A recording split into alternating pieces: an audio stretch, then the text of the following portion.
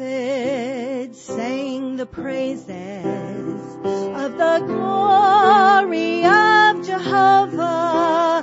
Paul preached that all is lost save knowing Christ. John said he is precious while leaning on his bosom. So for a moment may I humbly testify.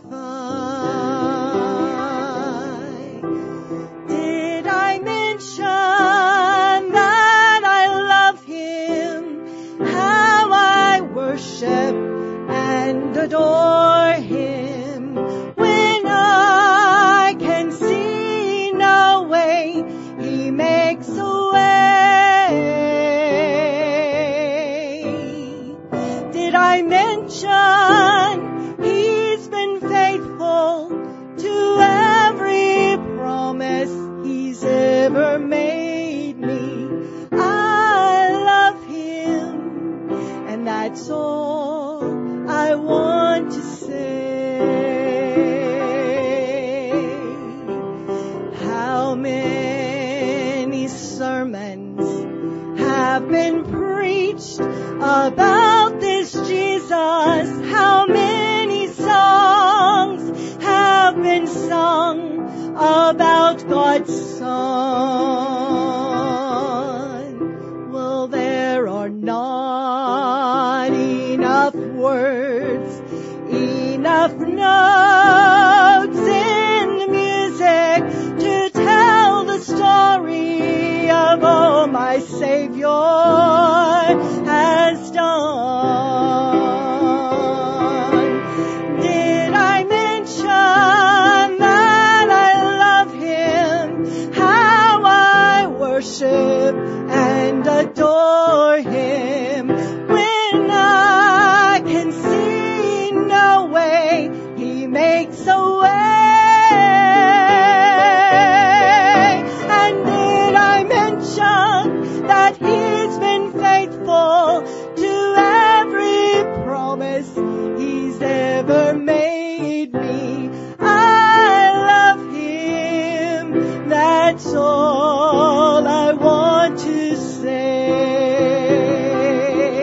And did I mention that he's been faithful to every promise he's ever made me? I love him, and that's all I want to say.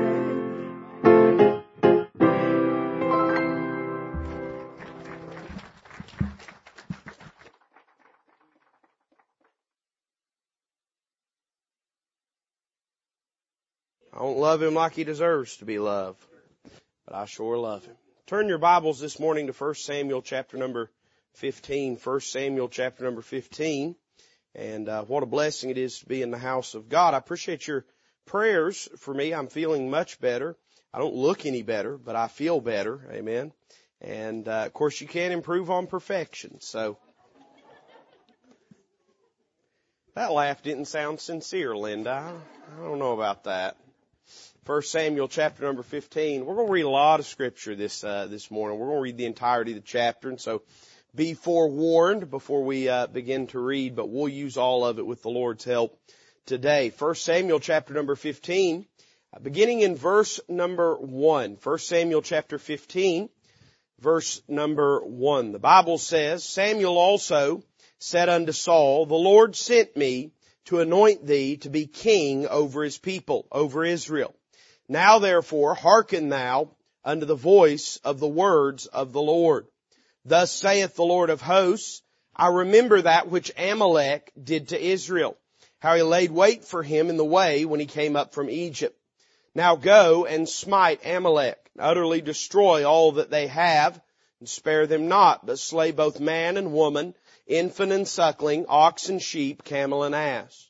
And Saul gathered the people together and numbered them in Telaim, 200,000 footmen and 10,000 men of Judah. Saul came to a city of Amalek and laid it wait in the valley. And Saul said unto the Kenites, Go, depart, get you down from among the Amalekites, lest I destroy you with them. For ye showed kindness to all the children of Israel when they came up out of Egypt. So the Kenites departed from among the Amalekites. And Saul smote the Amalekites from Havilah until thou comest to Shur, that is over against Egypt. And he took Agag, the king of the Amalekites, alive, and utterly destroyed all the people with the edge of the sword. But Saul and the people spared Agag, and the best of the sheep, and of the oxen, and of the fatlings, and the lambs, and all that was good, and would not utterly destroy them. But everything that was vile and refuse, that they destroyed utterly. Then came the word of the Lord unto Samuel, saying, It repenteth me that I have set up Saul to be king. For he has turned back from following me, and hath not performed my commandments. And it grieved Samuel, and he cried unto the Lord all night. And when Samuel rose early to meet Saul in the morning, it was told Samuel, saying, Saul came to Carmel, and behold, he set him up a place, and is gone about, and passed on, and gone down to Gilgal. And Samuel came to Saul, and Saul said unto him, Blessed be thou of the Lord. I have performed the commandment of the Lord. Samuel said, What meaneth then this bleating of the sheep in mine ears, and the lowing of the oxen which I hear? And Saul said, They have brought them from the Amalekites, for the people spared the best of the sheep and of the oxen to sacrifice unto the Lord thy God, and the rest we have utterly destroyed. Then Samuel said unto Saul, Stay, and I will tell thee what the Lord hath said to me this night. And he said unto him, Say on. And Samuel said, When thou wast little in thine own sight, wast thou not made the head of the tribes of Israel? And the Lord anointed thee king over Israel. And the Lord sent thee on a journey and said, Go and utterly destroy the sinners, the Amalekites, and fight against them until they be consumed. Wherefore then didst thou not obey the voice of the Lord, but didst fly upon the spoil, and didst evil in the sight of the Lord?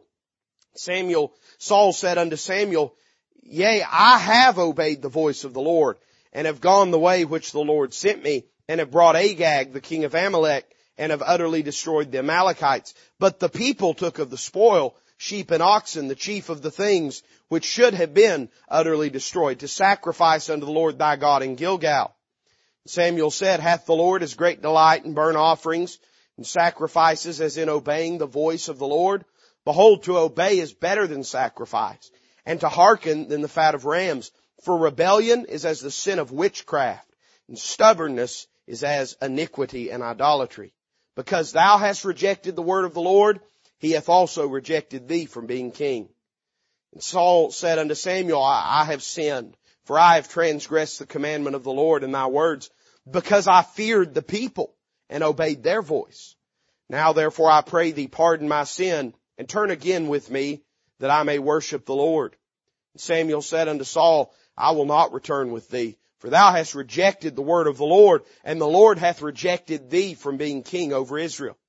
And as Samuel turned about to go away, he laid hold upon the skirt of his mantle, and it rent. And Samuel said unto him, The Lord hath rent the kingdom of Israel from thee this day, and hath given it to a neighbor of thine that is better than thou. And also the strength of Israel will not lie nor repent, for he is not a man that he should repent. Then he said, I have sinned, yet honor me now, I pray thee, before the elders of my people and before Israel, and turn again with me, that I may worship the Lord thy God. So Samuel turned again after Saul, and Saul worshiped the Lord. Then said Samuel, Bring ye hither to me Agag, the king of the Amalekites. And Agag came unto him delicately. And Agag said, Surely the bitterness of death is past. Samuel said, As thy sword hath made women childless, so shall thy mother be childless among women. And Samuel hewed Agag in pieces before the Lord in Gilgal. Then Samuel went to Ramah, and Saul went up to his house to Gibeah of Saul. And Samuel came no more to see Saul until the day of his death. Nevertheless, Samuel mourned for Saul, and the Lord repented that he had made Saul king over Israel. Now, thank you for your patience. Let's pray. Lord, we love you. Thank you for the word of God. Use it in our hearts and our minds this morning, and may Christ be magnified with everything that takes place. Lord, we love you. Thank you for loving us. We ask it all in Christ's name. Amen. When we approach this passage of Scripture, there are three important facts that frame what transpires here. And I want you to notice them with me. Now, you may have noticed them already. This may seem redundant, but I think it is worthwhile to just state these things before we get into Saul and Samuel's interaction in this passage. I want you to notice with me, number one, there's a clear commandment of God given in this passage. Verse number 3, God tells Saul, now go and smite Amalek. Now, the Amalekites are the descendants of the grandson of Esau. And whenever the children of Israel came out of Egypt, the Amalekites fell upon them and sought to destroy them. God didn't forget that. You know, God never forgets anything. Amen. And God didn't forget that. And so now God is commissioning Saul to go and to slay them. But notice the exact terms that God uses. Now go and smite Amalek and utterly destroy all that they have and spare them not. But slay both man and woman, infant and suckling, ox and sheep, camel and ass. So the Word of God was given to Saul and a clear commandment is given. God is not uncertain in what He says here. Aren't you glad the Word of God is clear? Aren't you glad that God didn't give us a riddle book? I understand there might be times that in the infirmity of our flesh and the weakness of our understanding, there might be things that we struggle with, but God has not created a puzzle book for us to try to unriddle and unravel. I always sort of laugh when I see these books come out about the secret code of the Bible, and if you take this letter and then skip 8 letters and then take that letter and then skip 7 letters, then multiply it by 3 and then ignore that one extra letter, man, you can make the Bible say anything if you do that. Amen. You might as well just say, just pour out a bowl of alphabet soup and pick whatever letters you want, and there's your message. But the biggest problem with those books is not just that they're, snake oil. It's not just that they're incorrect, but they're also wrong-headed in their perspective because they assume that God is hiding things from us in the Bible. I would have you know, if God didn't want to tell us something, He wasn't bound to tell us anything. If He gave us His book, He must want us to know something about Him. So the Word of God is a clear commandment to your life and my life and how to live. And God is not uncertain in His terms of what He expects from us. Then look with me at verse number 7. The Bible says, and Saul smote the Amalekites from Havilah until thou comest to Shur, that is over against Egypt. Now it starts out good, it appears. This is the Holy Ghost way of saying He whooped them up one side down the other, all over the place, from Havilah down even to Shur. He whooped them.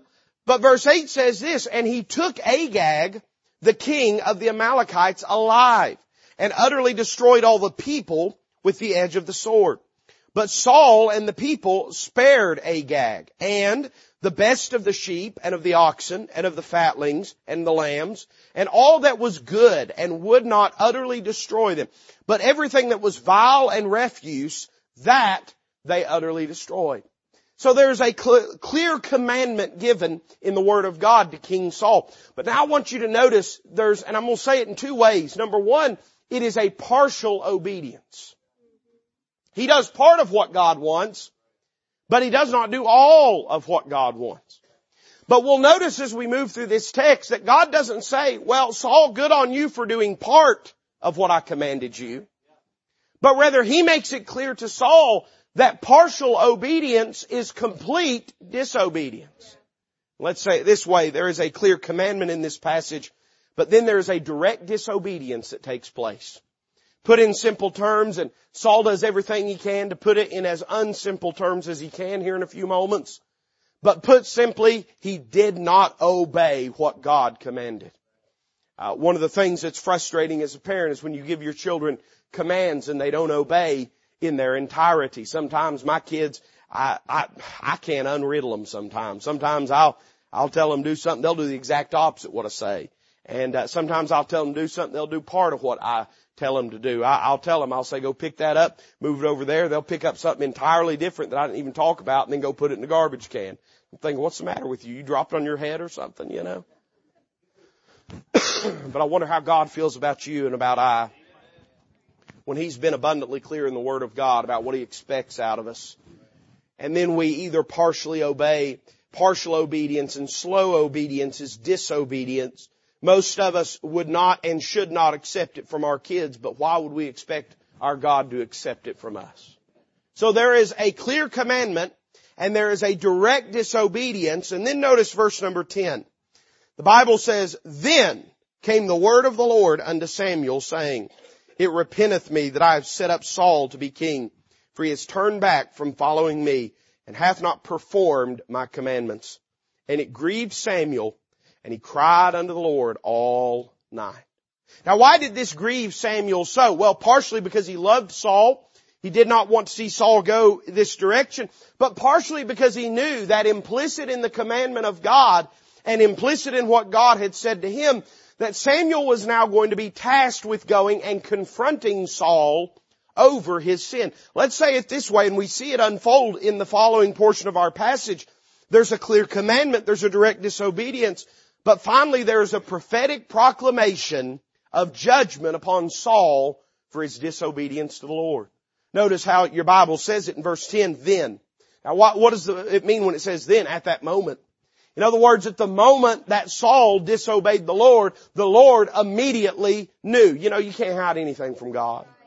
We're so foolish. We're so silly. We sometimes treat it like God's waiting to find out what we've done. But you know, God knows immediately what we've done wrong. In fact, He knew what we would do wrong even before we've done it. That doesn't absolve us of guilt. We've still chosen to do it. But we can't hide anything from God. The eyes of the Lord are upon all things, everywhere. Evil men, righteous men, upon His children, upon the people of this world. He sees all things, and He sees what you do and what I do.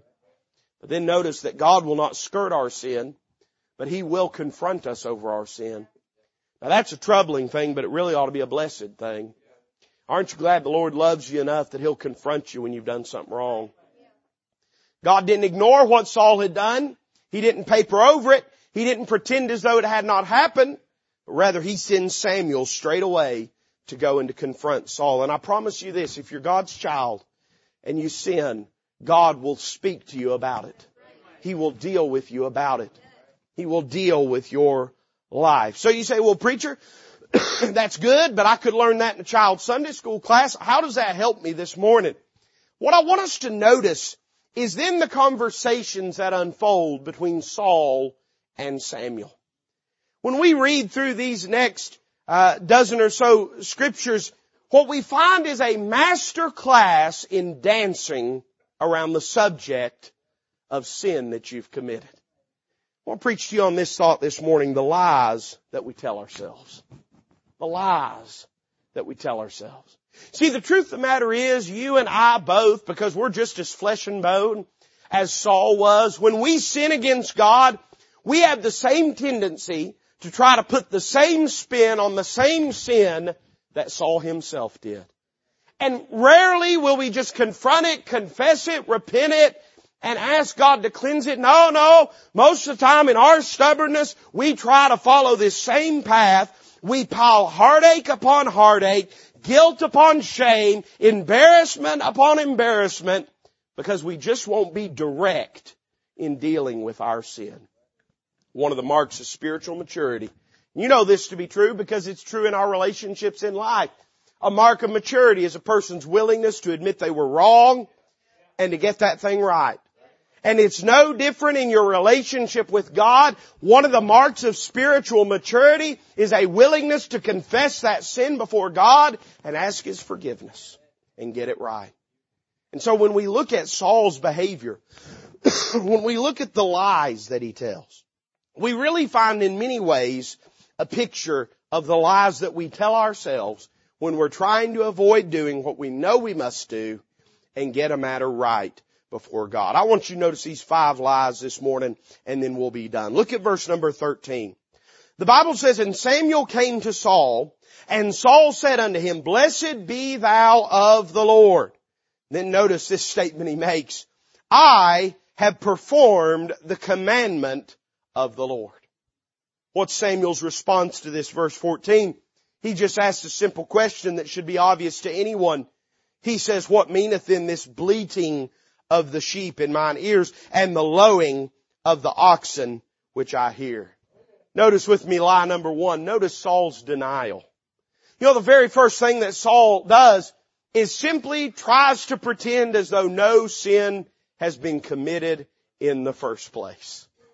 You know, very often this is our first strategy, is to just try to bluff God and pretend like we didn't know we did what we did in the very first place. I found that my children do this. I probably did this when I was a child, and some of us have developed good spiritual poker faces this way. We know how to put the mask on, put the smile on, pretend as though nothing's wrong, pretend as though what we know is eating and burrowing deep into our soul. What we know that we've done, it haunts our memory, it stalks our conscience day in and day out, is simply not even in existence in the first place. Notice number one here, his bold shamelessness. What an arrogant thing it was for Saul to look at Samuel. He's surrounded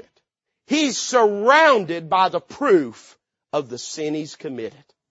And yet he still has the gall to look at Samuel, smile right in his eyes, and pretend as though nothing's wrong in the first place. Notice not only his bold shamelessness, but in Samuel's answer we see the bleating of the sheep. I'd say this, hey listen, we can try to pretend as though nothing's wrong, but at the end of the day, if nothing's wrong, why are we having to pretend so hard in the first place? As the old writer said once ago, thou protestest too much. The truth of the matter is, the only reason a person has to try so hard to convince is because they're trying to convince themselves in the first place. I don't know about you, but I have this very same exercise that takes place often when the Holy Ghost of God has spoken to my heart. It tends to happen at the end of sermons. I don't know why that is. It tends to happen when the piano's playing, when the altar call's open. And something that God's dealt with me all service about, all of a sudden, it's like it never happened in the first place. And I will literally do mental gymnastics to try to forget and ignore the very thing that God has spoken to me about in the first place. But the truth of the matter is, try and ignore it as you may, but the sheep won't quit bleating. The ox won't quit lowing.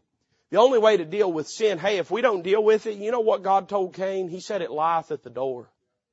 If it ain't dealt with, it don't go nowhere. How many Christians have lived ages, talking about decades, with some unconfessed sin in their life that through pride or stubbornness, they simply refuse to even acknowledge is there in the first place.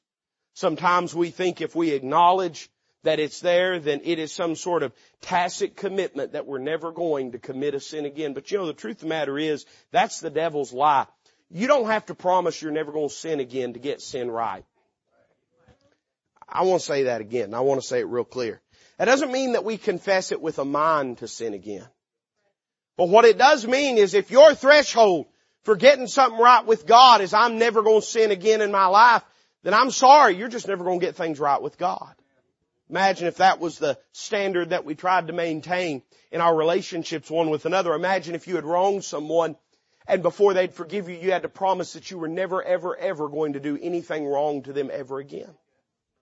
You'd look at them and you'd say, love you as I may. I'd have to lie to you to tell you that I can promise that I will never hurt you again, that I could promise that I'll never do anything wrong again. And yet how often do we let that same outlandish standard prevent us from admitting to God that we've done something wrong in the first place? If we admit we're wrong, we've got to get it right. And sometimes the simplest thing for us is just to not admit that we're wrong in the first place. We see this lived out on the world stage in politics day by day. I'll tell you this, things are not going to, I don't know if this will get me arrested or not. I don't care. Things are not going to start changing our country till we start arresting politicians that have committed crimes. Because we have this thing, this sick delusion in our mind that if we can just prove their hypocrisy, that somehow they'll quit being that way. But I'm going to be honest with you. They're not hypocrites. They just have power. People that have power can live in ways that people that are powerless cannot. You're not going to change the world. You're not going to shake the foundation of things by proving to them that they're hypocrites. They know they're hypocrites. They wear it as a badge of honor because it is proof of their power. And so this idea that if we just show them that they've done something wrong, well, that'll really teach them. They know they've done something wrong. They flaunt it in your face to show you that you're powerless and can't stop them from doing those things that are wrong. You say, preacher, what's this got to do with the message? Here's what I'm sick of. Happens all the time. They'll go up to them and they'll say, now we just had this scandal that broke. We just had this thing that happened. We just have this proof that you lied. We just have this or that. They'll say, no comment. Turn around and walk off. And that generally ends the matter. No comment. Turn around. Walk off. Here's the truth of the matter. It doesn't resolve things, does it? It doesn't fix things. Have you ever felt better about a politician when they answered no comment? You ever thought, oh, okay. All right. Well, that settles things. I was not aware of the extenuating circumstances of no comment. Now I understand. You know, the truth of the matter is, you know what we do? The Holy Ghost comes, knocks on our door, says, hey, what about this? What about this that you've done? What about this that you've participated in? What about this that you've allowed? We say, no comment, and turn around and walk off. It don't fly in public life ultimately. Let me tell you this, it don't fly in your walk with God either. I see his first lie. It's the lie of Saul's denial. But then notice verse 15. Saul said, they have brought them from the Amalekites. For the people spared the best of the sheep and of the oxen to sacrifice unto the Lord thy God. And the rest we have utterly destroyed. This is interesting, Saul's reply. And he repeats this here in a moment. He keeps talking about that which is good, that which is the best. And he's using human reasoning here. Because God didn't need more sheep. He owns the cattle on 1,000 hills. That's why he says later to obey is better than sacrifice. To hearken than the fat of rams. Because what God really wanted was obedience. But Saul uses this terminology not because it's going to fool God, but here's what he's doing. Samuel says, you say you've obeyed God. You say you've performed the commandment of the Lord, Saul. But what about these sheep? What about these oxen? And here's what Samuel said, or what Saul says. He says, oh, those, that ain't nothing. That ain't nothing. Don't worry about those. We did what really matters.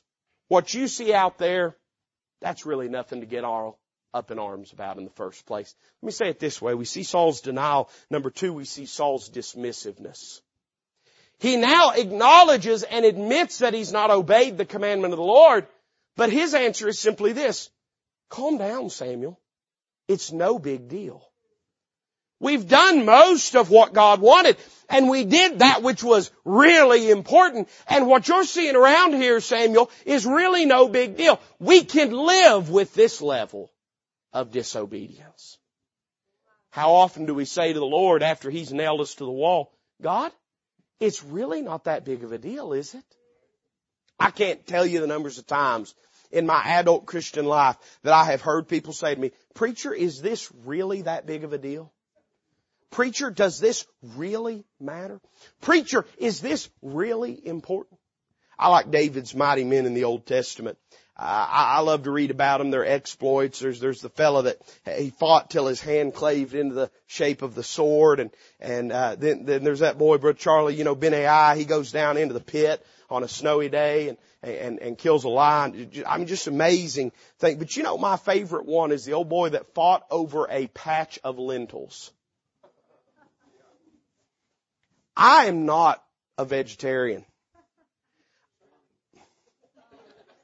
I know. Take a moment to process that. I'm a meat eater. I mean, I can eat vegetables if they fall on my plate. If I'm at the salad bar getting bacon to put on my macaroni and cheese and an olive falls on the plate or something, that's all right. I don't mind healthy living. I'll eat that olive. But here's this fella, and he's fighting to the death over a patch of lentils. How many of you have heard somebody say this before? Why, that don't amount to a hill of beans. Don't tell this boy that. He'll cut your throat over a hill of beans. You say, oh, preacher, that's silly.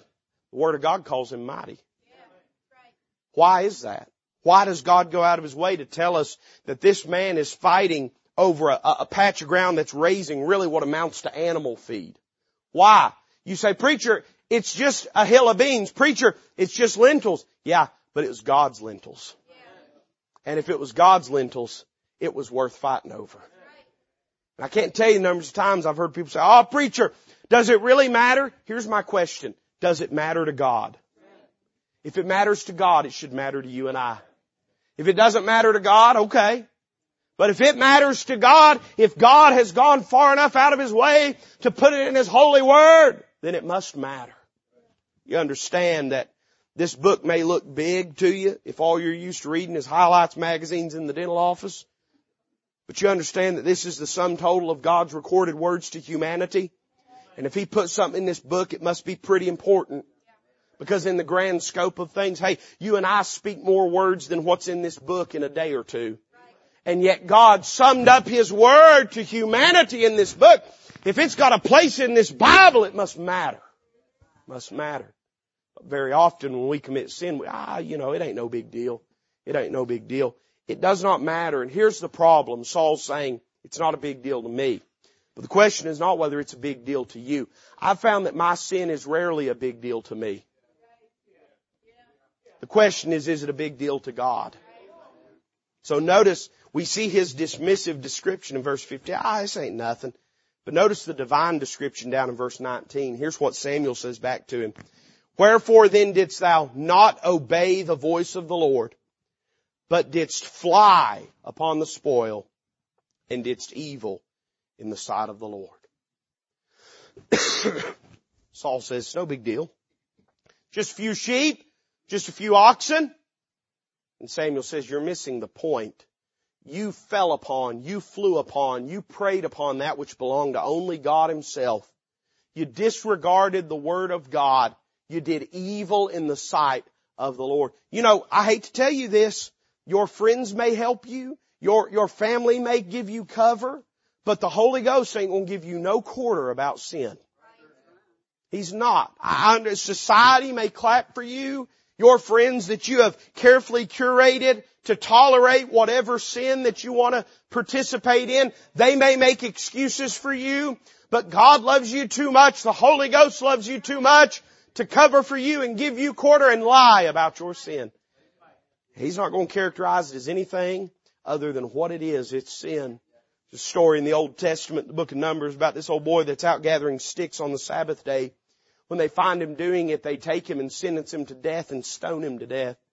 One of the commentators that I was reading after made this comment that to observe that and to consider that to be a harsh punishment is to denigrate the Word of God and to charge God as a cruel master for imposing that standard upon His people.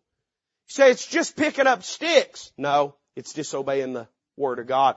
Preacher, it's just a few sheep. It's just a few oxen. Am I not entitled? No, you're not.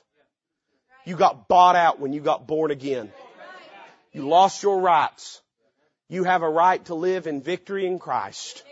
You don't have a right to live in sin and disobedience. I see Saul's dismissiveness, but then notice verse 20. Saul realized he ain't getting nowhere with this. So he says in verse number 20, he said unto Samuel, Yea, I have obeyed the voice of the Lord, and have gone the way which the Lord sent me, and have brought Agag, the king of Amalek, and have utterly destroyed the Amalekites. But the people took of the spoil, sheep and oxen, the chief of the things, which should have been utterly, he sounds real spiritual now, should have been utterly destroyed. Get them, Samuel, to sacrifice unto the Lord thy God in Gilgal. Notice the third lie, we see his deflection. It's not my fault. It's somebody else's fault. They drugged me into it. They got me into it. I did the right thing. It's funny the way he describes that because one of the Amalekites that was kept alive was the king, Agag. I wouldn't imagine anybody would have had the authority to pardon that king except King Saul himself. But you see, rationale and logic and reason can be easily and cheaply sacrificed on the altar of self-indulgence when we want to perform sin. We find all kinds of excuses. And then at the very end of all of it, we see his scapegoat. He points to someone else and said, they're the ones that dragged me into it. Saul's in a unique position, for he is the only person in that kingdom that cannot be commanded to do anything. And yet he's claiming that he had no choice in this matter. The truth is, there's only one person that gets to decide how you live and what you do. That's tough. It's tough on me. I don't know if that hurts you any. It hurt my heart a little bit. I'm the only one that controls my actions. And you are the only one that controls yours. You may blame somebody else for dragging you into it. But at the end of the day, if you hadn't wanted to commit it, you wouldn't have committed it. I'll tell you this, I've never committed a sin against my will. Never been a time. There's never been a time I've committed a sin that I didn't want to commit.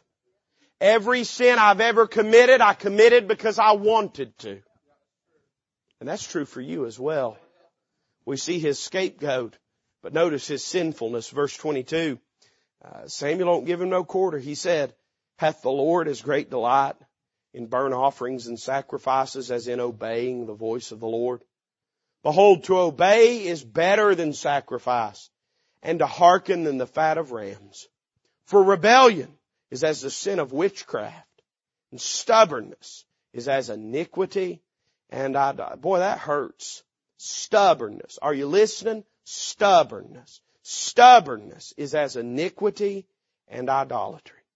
Because thou hast rejected the word of the Lord, he hath also rejected thee from being king. Samuel lays it right out, man. He says, you know, Saul, at the end of the day, you know what God wants more than anything? He wants obedience. You know what God wants out of your life more than anything is obedience. But preacher, I go to church. Yeah, what he wants is obedience. You say, but preacher, I read my Bible. Yeah, what he wants is obedience. You say, but preacher, I'm trying to lead my family. Yeah, what he wants is obedience. You see, none of those things are of any effect when we live with sin in our life. We may boast in them, but God's not impressed by them. Because at the end of the day, the measure of our love for him is not our outward service, but rather it's our inward devotion and sanctification. He said, if you love me, keep my commandments. He didn't say, if you love me, be a superstar Christian. He didn't say, if you love me, go win 1,000 people to Christ. He didn't say, if you love me, be a model church member. He said, if you love me, keep my commandments. But preacher, I'm trying to win 1,000 people to Christ. Preacher, I'm trying to be a superstar Christian. Preacher, I'm trying to be a model church member. I'll tell you this, if you'll keep his commandments, you'll be whatever he wants you to be. And you'll do whatever he wants you to do. But if you won't keep his commandments, it doesn't matter what you're trying to be or do. None of that impresses God. He just sets him right down and says, Saul, at the end of the day, that's all good and well. I guess that's good that you slew all those Amalekites, but listen, without complete obedience, it's not the service of the Lord, it's just murder for advancement. He points him to the fact that what he had done was not a noble act that fell short, but was rather the equivalent of witchcraft, idolatry, and iniquity. I see Saul's live deflection, but then notice a fourth one, verse 24. The Bible says this, Saul said unto Samuel, I have sinned. It's the first time he said it. Took him that long to say it. He finally said it, but then he messes it up. You ever heard somebody say something and wish they'd quit talking? You ever said something yourself and in retrospect you thought, I should have stopped right there? He said, I have sinned, for I have transgressed the commandment of the Lord in thy words. And then he says this, because I feared the people and obeyed their voice. Now this is a little bit of an extension of the previous lie. But notice Saul's distortion here. He says, well, Samuel, I had to. If I hadn't, they would have killed me. If I hadn't, they would have forced me. If I hadn't, they would have made me, Samuel. You don't understand. I love the Lord. I want to do right, but I'm just too yellow to do it. I just lack the ability to be able to do the right thing. I'm too afraid of them to be able to do right. I want you to listen carefully to what I'm about to say. You've never been put in a situation where your only choice was to sin. You've never been put in a situation where your only choice was to sin. And at the end of the day, there's not a single person in here that lacks, if you're saved by the grace of God, indwelt by the Spirit of God, that lacks the ability to resist temptation. Now, listen, lest you think I'm foolishly charging you. You say, preacher, you don't ever sin? Every day. Far more than I wish I did. But when I do, it's not because I couldn't help it. And the devil didn't make me do it. And it's not that I was just put in a situation. Let's just stop with the childish lies. It's not that I was put in a situation. I got myself in a situation. It's not that I couldn't help it. I didn't want to help it. It's not that I had no choice. I made a choice. At the end of the day, we may claim that we were helpless, but at the end of the day, it's simply a pitiful excuse. We see in verse 24 his pitiful excuse. How does God answer that? Verse 28. we see his painful expulsion. Samuel said unto him, The Lord hath rent the kingdom of Israel from thee this day, and hath given it to a neighbor of thine that is better than thou. And also the strength of Israel will not lie nor repent, for he is not a man that he should repent. This is interesting. You know, Paul told us in the New Testament, and people have distorted and misinterpreted this verse. Paul tells us in the New Testament that there hath no temptation taken us but such as is common to man, but that God will with the temptation make a way of escape that you may be able to bear it. And people have said what that means is God will never put more on us than what we can bear. It's not true. The word temptation has two different connotations to it, two different aspects. And James chapter 1 reveals this clearly. It uses it in both senses. Temptation can be trials and afflictions, a trial, a test. But it can also mean the solicitation to do evil and to do wrong. When Paul uses it, writing to the church at Corinth, when he says there hath no temptation taken you, but such as is common to man, but God will with the temptation make a way of escape that you may be able to bear it. He's talking about the solicitation to do evil. And he's saying that there's no temptation you'll face that God won't give you the choice to walk away from. Say, but preacher, it might cost me. Well, it probably will. It not just might. If the devil's doing his job, it definitely will cost you something. But it'll cost you far less than it would if you participated in it. It cost Joseph his coat, but he kept his integrity. Hey, listen, it cost Shadrach, Meshach, and Abednego a trip into the fiery furnace, but they kept their testimony. It cost Daniel a night in the lion's den, but God preserved him. It probably will cost you something to choose to do right. The devil's doing his job, and he always does his job. But at the end of the day, you have a choice that you can make. Here's what we say. No, preacher, you don't understand. The devil made me do it. I'm too weak. I just can't help it. I just have no ability to resist it. It's not within me. That's what Saul said. And notice that God's answer is, if you really believe that, Saul, let me just take that kingdom away from you. Because you got no business reigning over it in the first place. Notice what he calls himself, the strength of Israel. Notice, man, I'm talking about it's harsh. We talk about hard preaching, and there ain't really no hard preaching.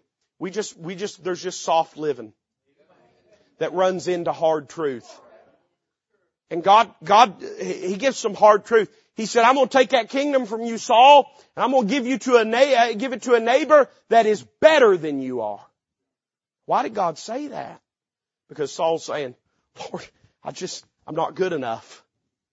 God says, all right, you believe that? Give me that kingdom back. I'll give it to somebody that believes they can keep my commandments. Here's the truth. Many of the blessings of God has never blessed you with anything that you couldn't, in humility and with His grace, keep to His honor, glory, and integrity. And He's never put you in a position where your only choice was to sin. If you start playing this game with God, saying, oh God, I just couldn't help it, you just watch God shrink the acreage of your life and make you live by those words. Oh, preacher, you just don't understand. You don't understand. I just can't take care of it. I can't help myself. I can't keep myself. He might put you in a situation where you got no choice. He might put you, you say, oh, preacher, you don't understand. It's hard. It's too much money they're offering me. He might take that job away. Oh, preacher, you just don't understand. It's too much temptation. Just the things that I see, the things in front of, He might take your eyes away. Oh, preacher, you just don't understand. This person in my life, they're precious to me, and I know this relationship has become more than what it needs to be. He might take them away, or He might take you out of that situation. Say, preacher, you don't understand. I know I got a weak spot for my kids. Well, I'd be careful. I'd be careful scapegoating my carnality on my kids, lest God took them away. To show that at the end of the day, it wasn't them, it was me. I'd be careful scapegoating that sin on something, lest God take it away. Saul said, you don't understand, it's the people. God said, well, let me just help you with that then, Saul. And I'll take that kingdom right away from you. I see his distortion. I see a final thing, and this is probably the scariest of all. Now, Saul looks at Samuel, and he says, I've sinned. He says, but I want you to turn around and come back and worship with me. Actually, what he says is this: I want you to pardon me of my sin and then come back and worship with me. And God's reply is, I'm not going to pardon you of this sin. You've rejected me. I've rejected you. Now that ought to be enough to break a man. You'd think. I mean, imagine God saying, I've rejected you. I'm done with you. I'm putting you on a shelf because I can't get anything good out of your life. You'd think that would have turned him to dust and ashes. But in verse 30, then he said, I have sinned. Now this is after God's already said all that. This is after Samuel said, I'll not turn back with you. God's forsaken you. God's abandoned you. And this is what he says, yet honor me now, I pray thee, before the elders of my people and before Israel, and turn again with me, that I may worship the Lord thy God. So Samuel turned again after Saul, and Saul worshiped the Lord. The first lie is the lie of denial. Then the lie of dismissiveness. Then the lie of deflection and the lie of distortion. But here's the final lie we tell, is the lie of Saul's deception. God has forsaken him. God has abandoned him. Now let me make two statements about that. One, in the New Testament we have no fear that God will ever leave us nor forsake us. But I don't believe, even in the Old Testament, that God rejecting Saul was God saying, I will cast you into hell. You want my opinion, and I'm going to go ahead and split with half y'all about this, and most preachers, I guess, but I believe that Saul was a believer. I believe he had righteousness imputed unto him. You say, give me chapter and text, preacher. Well, when Saul goes to the witch of Endor and Samuel appears to him, and there's a lot that goes on there that I can't explain, but Samuel tells Saul that him and his sons would be with him before the next day. Now you can claim what he means is in Hades and he means, there where the rich man was, but I don't really think that Samuel would play semantics and word tricks with Saul. I think when he says, you and your sons will be with me, I think he means with me. Now you don't have to accept that. We can fuss and fight. If you want, I'll meet you in the parking lot. We'll get out the gloves and we'll settle it like men. But I'm of that belief. And by the way, that was all after this moment. So I don't think that whenever it says the Lord hath rejected thee, it's saying, all right, no more faith for you, no more salvation, no more righteousness for you. I believe that just as the Bible explicitly said, what did he reject him? He rejected him from being king over Israel. And so, while certainly it would be appropriate to say in the New Testament we have no fear that God will forsake us or leave us, I think it could be said in the Old Testament they need have no fear that God would forsake or leave them, because He's the Lord God, He changeth not.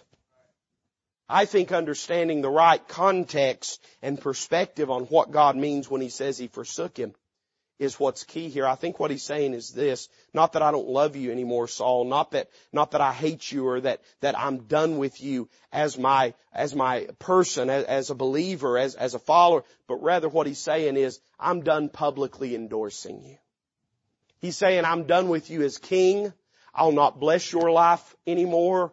I'll not advance you anymore. I'll not prop you up in your sin. Can I tell you something? God's not going to help you play the hypocrite.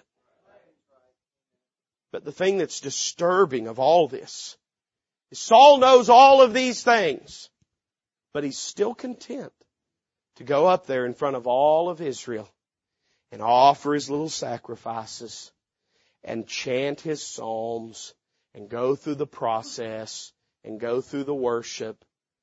In other words, he got to a place where he was contented to live in and with his sin, but pretend as though everything was all right with God anyway. That's the most terrifying place a man can be in. I'm going to be honest with you. You learn, you get comfortable with being a hypocrite, there ain't much help for you. If you're willing to lie to God with impunity in your soul, there's not much help for you. If you're willing to say, yeah, I know I'm phony, I just don't care, there's not much help for you. I see his spiritual display in verses 30 and 31. But here in verse 34, 35, I want you to notice outwardly there was a spiritual display, but inwardly there was a spiritual decline. The Bible says this, verse 34, then Samuel went to Ramah. That's one way. And Saul went up to his house to Gibeah of Saul. That's another direction. In verse 35, Samuel came no more to see Saul until the day of his death. Now, you may say, oh, well, preacher, I guess he lost a good friend. No, it's more than that.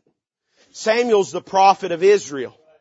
He's the voice of God for the nation, for that generation.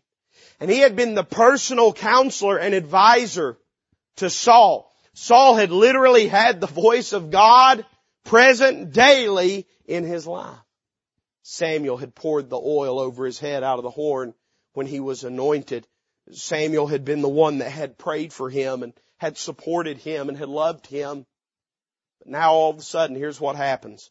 Saul's going a direction and Samuel says, I'm sorry, Saul, I'm not going to go that way with you. And so they part ways, and never again on this side of the grave does Saul hear the voice of Samuel. You know, we think it's scary when God deals with us. What's really terrifying is when He stops. One of the scariest statements in the Old Testament. God is dealing with Israel in the book of Hosea, and He describes how He's tried to deal with them, that He's come amongst them like a moth that corrupts away, like rust that cankers, like a lion that tears and devours. But God's final statement about Israel is simply this. He says, I will go. I will go. He says, I've pleaded with you and you wouldn't hearken. I've begged you and you wouldn't listen. So finally He says this, Ephraim's given to idols. Let her alone. And God says, I will go. You never have to worry about losing your salvation. You never have to worry about the Spirit of God departing from you. But you better listen now. You absolutely can get in a shape where the Spirit of God is grieved and quenched in your life, where you ain't hearing the voice of God anymore, where God's not blessing your life. And when God has said, I've done all that I can with them, I'll not strive. Hey, listen, you remember the ministry of the Lord Jesus. You know, one of His themes was this, that a broken reed, a bruised reed He would not break, that a smoking flax He would not quench, that He would not strive with man. In other words, He was saying this, I won't make you. It's going to have to be your choice. That bruised reed, He's saying, I'm not going to put so much pressure on it till it breaks. That smoking flax, that wick of a candle that's no longer flaming but is just smoking, He says, I'll not quench it. I'll not force you. I'll not make you. It's going to be your choice. And at the end of the day, you keep telling Him no. Sooner or later, He's going to say, all right. All right. Live in your sin. Live with the heartache. Live with the pain. Live with the loss. Because I'm not going to make you. God has gone to great lengths. God has literally watched billions step off into the pit of hell. People that were created in His image, that Christ died for, the hairs of whose head He knew every number of them. Because He respects man's free will. You think He ain't going to respect yours? Say, oh, preacher, He'll make me. No, He won't. If you won't get it right, it won't be gotten right. Say, preacher, you really think God let me live the rest of my days with sin in my life? If you purpose to do so, He will. Those days might be shorter than they otherwise could have been. But yeah, He'll let you live that way. He won't stop you from doing it. But at the end of the day, He's not going to strive with you. Samuel said, I'm not going to argue with you, Saul. You've gone this direction, but I'm not going to go that direction with you. And they parted ways. And the voice of God grew silent in Saul's life.